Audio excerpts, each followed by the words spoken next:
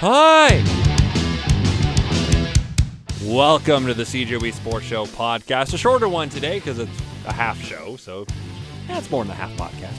Bob Irving stops by to talk about the 2019 Hall of Fame inductees for the Blue Bomber Hall of Fame, as well as reminiscing about Matt Dunnigan's 713-yard day, which was 25 years ago Sunday, as well as look at the ATP Challenger final that was in Winnipeg. Tennis on the podcast. I managed to secure a high-profile guest now on the CJOE Sports Show.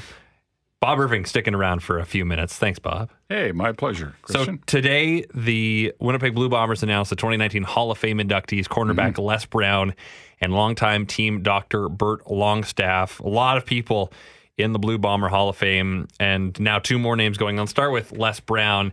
Wasn't a Bomber for all that long, 3 seasons, but certainly left an impact, including the last Grey Cup that this team has won. Well, that's right. And I'm on the selection committee, and we've talked about Les for, a number of years now. And one of the things that kind of held him back a little bit, I guess, is the fact he only played 3 years here. But this year we looked at it long and hard, and we said, you know what? The 3 years he played here were exceptional. 51 games, 27 That's interceptions. Astonishing. It really is, and the game today, there are no numbers like he had 14 interceptions in 1 year. That was 1990 when the Bombers won the Grey Cup. And of course, he played all those years in Hamilton. He's in the Canadian Football Hall of Fame. He was a all-Canadian All-Star 2 of the 3 years he was with the Blue Bombers. And then he worked on the coaching staff here in Winnipeg for a number of years. So we just said, look, his contributions to the club, short as a player and a little bit longer as a coach, but they really are exceptional, especially that 1990 season. Man, I can remember he was a cornerback, and he had that knack, to read a play and step in and pick the ball off. He was 27 in 51 games. Yeah. You're pick more than one every 2 games. Yeah, no, he was a special player, so he goes in. Now, Bert Longstaff, his family's been involved with the club since the 40s. His dad was president of the team way back when, and Bert's been, he's a doctor. He's been with the club 45 years. Working with them since 1972. He retired at the end of 2016, but he had a real love for the football team. And those doctors with the club are critically important to the team's fortunes, and they really are part of the team in their own way. And a lot of the years Bert did it, it was a volunteer situation, and most of the years, as a matter of fact, he just loved working with the club and helping the club, and so he's a great inductee as a builder. Kind of an unsung hero? Yeah, I think so. The general public would, Bert Longstaff's name is pretty well known to people in the medical world, and people have probably heard of him. But let's say he walked by you on the street. Yeah, well, that's I'd know him, but most people wouldn't. But yeah, they're unsung heroes. They're behind the scenes people. They're on the sidelines every game. There's doctors down there on the sidelines every game, making sure the players are looked after. And so, yeah, he's been a great contributor to the Bomber cause. So yesterday was a big anniversary. Whenever it's been 25 years since anything, it's a big anniversary. But there was a pretty big performance 25 years ago when Matt Dunnigan threw for 713 yards in that game. What I found hard to believe is that this game wasn't televised. Right. I guess it was a very different time in 1994 at the CFL. I'm trying to remember the circumstance as to why the game wasn't on TV, because it was a Grey Cup rematch. The Bombers in Edmonton met in the Grey Cup in 1993. So 94, they opened the season. It was the Bombers' home opener. The Bombers already played one game, but it was their home opener against the Edmonton Eskimos, and it was over at Canada Stadium. And I broadcast the game. I'll never forget it. And Dunnigan was one of those quarterbacks. When he was on, he was really something. He could throw the ball 100 miles an hour, and that night he was just, clearly 713 yards. Come on, where does that come from? It's impossible. Yeah, it really is. It's a record I can't ever see being broken, and I know records. And no one's come close. No, not really. Danny Barrett was in the 600s in one game. That was the previous record. But he was on fire, and he had great receivers. Alfred Jackson had over 300 yards. David Williams had 240. Gerald Wilcox and Gerald Alphen were Bomber receivers at that time, and they were really top-notch players. They just had an outstanding team that year. And, boy, that night, and I remember as I'm doing the game, I'm thinking, and as the numbers continue to pile up, one of my thoughts was, and we had a captive audience on radio, so we're happy about that. But I'm thinking it's kind of too bad the game's not on TV because people should be seeing this. Right. They should be witnessing this. And the only people that are the 21,000.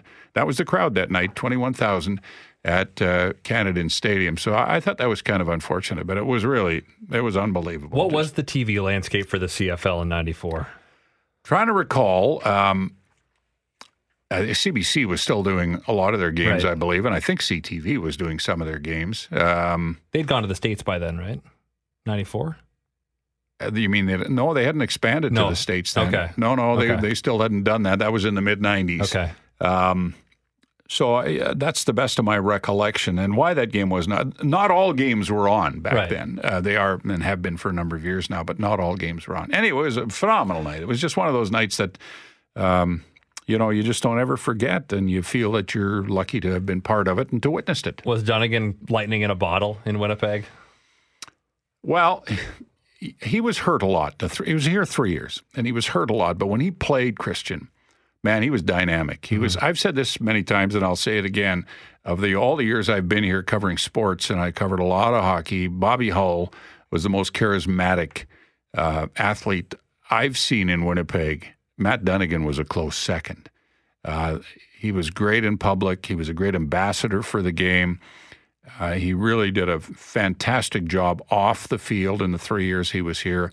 And on the field, when he was healthy, and he missed the '93 Grey Cup game with an injury, he tore his Achilles tendon. They would have won that game? Well, who knows, right? But chances are.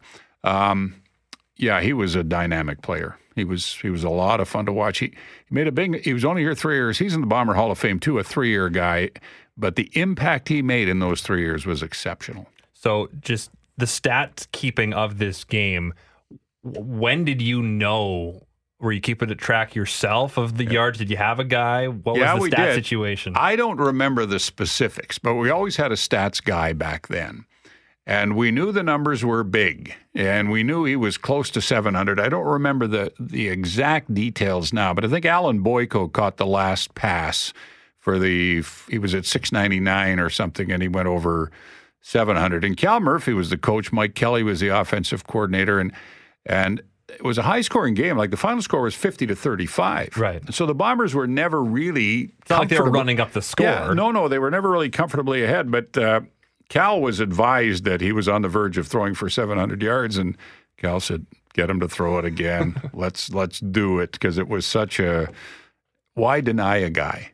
Right. That sort of thing. What was the buzz in the city after that happened? Well, it was incredible. It really was. And again, it wasn't on TV, so a lot of people didn't see it. Of course, they said they did. But it was like, whoa, can you believe a guy threw for 713 yards? That's incredible. How did that happen? Standard to live up to, though. Yeah, and against a good team. Yeah. Edmonton was a good team. So, it was a moment in Bomber history that it'll never be forgotten. Well, Canadian football history, Yeah, too. that too. Yep. Well, Bob, I appreciate you sticking around. No problem, I'll Chris. let you go. Yeah, love to reminisce. I don't live in the past, but I love to reminisce. That's good. This past week at the Winnipeg Lawn Tennis Club, the National Bank Challenger event and yesterday's final pitted Ontario's Braden Schnurr against Slovakia's Norbert Gombos. The crowd going for Schnurr, but it was Gombos who emerged victorious for his 7th career Challenger Tour title, taking the final 7-6, 6-3 on a sweltering Sunday in Winnipeg. What do you think was the difference in the match today? I think I felt like really confident this week. The whole week I was serving quite well, returning well, moving on the court, and playing aggressive. So I was pretty confident today, and I was so happy to win another tournament. And I'm like so happy actually. So. What was it like playing against pretty much the entire crowd cheering for the other guy? Yeah, it's easy to play with the home crowd guys. So because they are cheering him a lot and they want to cheer him up to win. It's not easy, but I was focusing on myself, playing my game and how to win the match. So that's why I'm pretty happy to win. That's 7 Challenger Tour titles, I believe, now for you. How hard is it to kind of break through to that next level in tennis? Because there's just so many good players. Yeah, true. I was already, like 2 years ago, I was already top 100. I was 80 in the world, and I was last year I was struggling a lot. I didn't play well, so there are so many up and downs in tennis. So that's always like you have to believe in yourself and keep fighting and just hard work and coming back, and that's the way how you can come back, and finally I feel that I can be again back to top 100. So I have to keep it like this way, and I think we'll be good. This is your second Challenger in a row that you've won. You won one back home, is that right? Yeah, true. 2 in a row, like what's working so well for you right now? Yeah, of course. I mean, I didn't win a Challenger tournament like in 1.5 years, so for me to win like two titles in a row, it's amazing, and hopefully I will keep it this way and trying to play bigger tournaments and making results there. So yeah, I have to fight more. Do you feel like a better player today than when you were 2 years ago, when you even were top 80 in the world? I think I grow a little bit mentally. Like I'm still like focusing on a point, not like what was like in past, like what I missed and everything. So I always try to be like in the present and fighting for every point. So in that way, I think I growed, and I have to keep it this way. Getting to the top 80 is also hard, but is staying there even kind of harder? Yeah, of course, because everybody wants to be like in top 100. So young guns and other players were like close to top 100. They want to reach it like there and playing bigger tournaments. So actually the motivation it's like huge. And of course the opponents are like always they are trying to be better and better. So it's not easy actually, but you have to fight. So that's the only thing what you can do. So you're going to have some pretty good memories from Winnipeg then? Yeah, sure. I love it here. It's a nice city. I was feeling really good. It was such a nice tournament. Everybody was so kind. So I felt like at home actually. So it was really nice, and I enjoyed every moment here. Do you expect it to get this hot? No, actually. I mean, when I was woke up at 5:30 in the morning, that is like storming outside. So I thought that it's today we won't play. But finally it's get really nice and clear, and we played such a good match. Okay, well, congratulations. Thanks again. Yeah, thank you very much. And on the losing side was Schnurr, who got to play at Wimbledon as a lucky loser against the soon-to-be retiring Marcos Baghdatis. Did not go well for Schnurr in that match. And he did take a couple minutes to chat after his loss yesterday before he had to quickly hop on a flight. The first set tiebreak, I played a little sloppy. He came up with some good shots. And then the second set, I think I just, I kind of lost rhythm on my serve a little bit. I managed to break him a couple times and keep fighting, but, I think I didn't serve as well as I'm capable of. And obviously, I think it was a very high-level final. You never know what you're going to get sometimes in a final. Sometimes it can be a low level, a high level.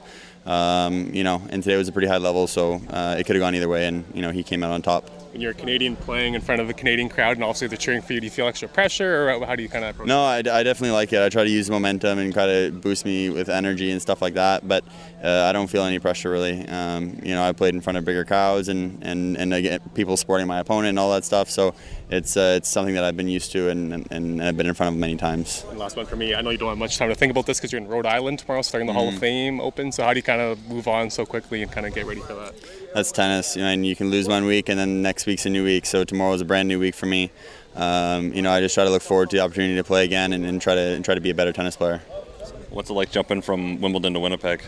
It's a little different, it's been a tough transition. I've played a lot of weeks in a row now. I think I've played 11 out of the last 12 weeks, so it's been a really long stretch for me. Obviously coming from Wimbledon that's by far now I think the best tournament in the world. The standards are just unbelievably ridiculous over there, and it was so much fun to play at that stage, and then to come to Winnipeg. Obviously it's very different, dropping from a Grand Slam all the way back to a Challenger. Not the easiest transition. I think I did a good job this week of refocusing and just focusing on my game, and I achieved some goals of mine, so that I'll take the win from there. And I guess that's just the grind of tennis, jumping around week to week, right? Yeah, exactly. So next week I go back to an ATP, so it's just one to the next. Well, thanks for your time, Brady. Thank you. Thanks. That is Braden Schnurr, who was the runner-up at the Winnipeg Challenger event. Mentioned Wimbledon. I guess it was a pretty good match yesterday, the men's final, wasn't it? Better than the women's final, which didn't last an hour. Serena Williams was crushed by Simona Halep, who's really good. Serena just needs to play more, so I won't spend too much time on that. But if you were a person watching this match, chances are you were cheering for Roger Federer. And chances are you had your hopes so high at 8-7 in the fifth set when he has a chance to serve for the match. He has 2 match points, and they disappear because Novak Djokovic is a wizard. And he makes people's memories bad because he always wins, and he does it in a way that people don't seem to love. People can't love Novak Djokovic. He wants your adoration. Problem is, Federer and Nadal came along and took people's hearts first, and now Djokovic is like, can I have my chance? No? Well, I'll just fillet everybody ruthlessly then and robotically. It was a weird match because you have the first 3 sets. Novak's up 2-1. He wins 2 sets in tiebreaks. Never has a chance to break Federer's serve. And he also just disappeared for 20 minutes in the second set. Strange match, but then the fifth set was epic. It almost goes 5 hours. First ever final set tiebreak at Wimbledon in the men's singles play, let alone in a final. That's when it happens.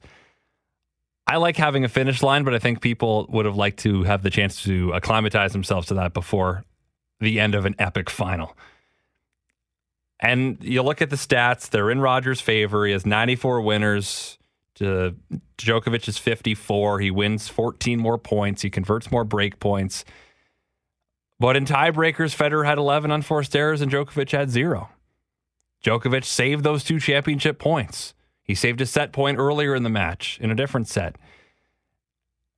Guess what?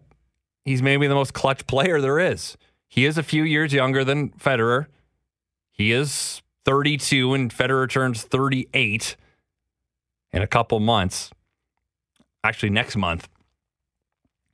But the question we have to start asking ourselves is, are we going to be able to bring ourselves to say Novak Djokovic is the greatest player of all time? When all is said and done, he's 4 behind Roger for the all-time record. He has 16, Federer has 20, Nadal has 18. Djokovic has a winning record against Nadal, 20-8-26. He has a winning record against Federer, 26-22. He's owned Andy Murray, who is, I guess, part of the big 4, if you want to call it that. And the last 5 or 6 years, he's been by far, bar none, the best player in tennis. He was 6-7 in Grand Slam finals after losing the 2014 French Open final to Nadal. He has won 10 of his 12 finals at Grand Slam since. You could argue that's when Federer and Nadal weren't as good as they were in, say, 2008 to 2011 or 12. But guess what? It's 2019, and they're all still at the top. He's still winning titles when those players are there too. He's beating them. And I know that he's going to last longer than Nadal for sure. He's a year younger than Nadal. Federer is very durable. And maybe it's because Federer does it gracefully and his sportsmanship is infallible, I should say. And then you look at Djokovic, he's a little bit bristly on the court. He's demonstrative towards the crowd. And the best part maybe yesterday is when he wins, he knows every person except maybe his parents were cheering for Roger Federer in that crowd. And he wins and he kind of just looks around, soaks it all in, looking at everybody and saying, yeah, you didn't want this. I'm sorry to spoil your party, sarcastically. And then he always eats a blade of grass when he wins Wimbledon, which is weird, but that's his thing.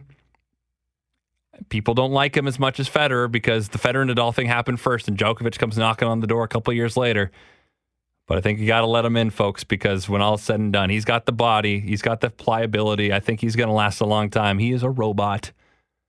And I think when we're all said and done, he's going to be the best player. If you, of course, consider major titles the measuring stick. A lot of people do it based on feeling.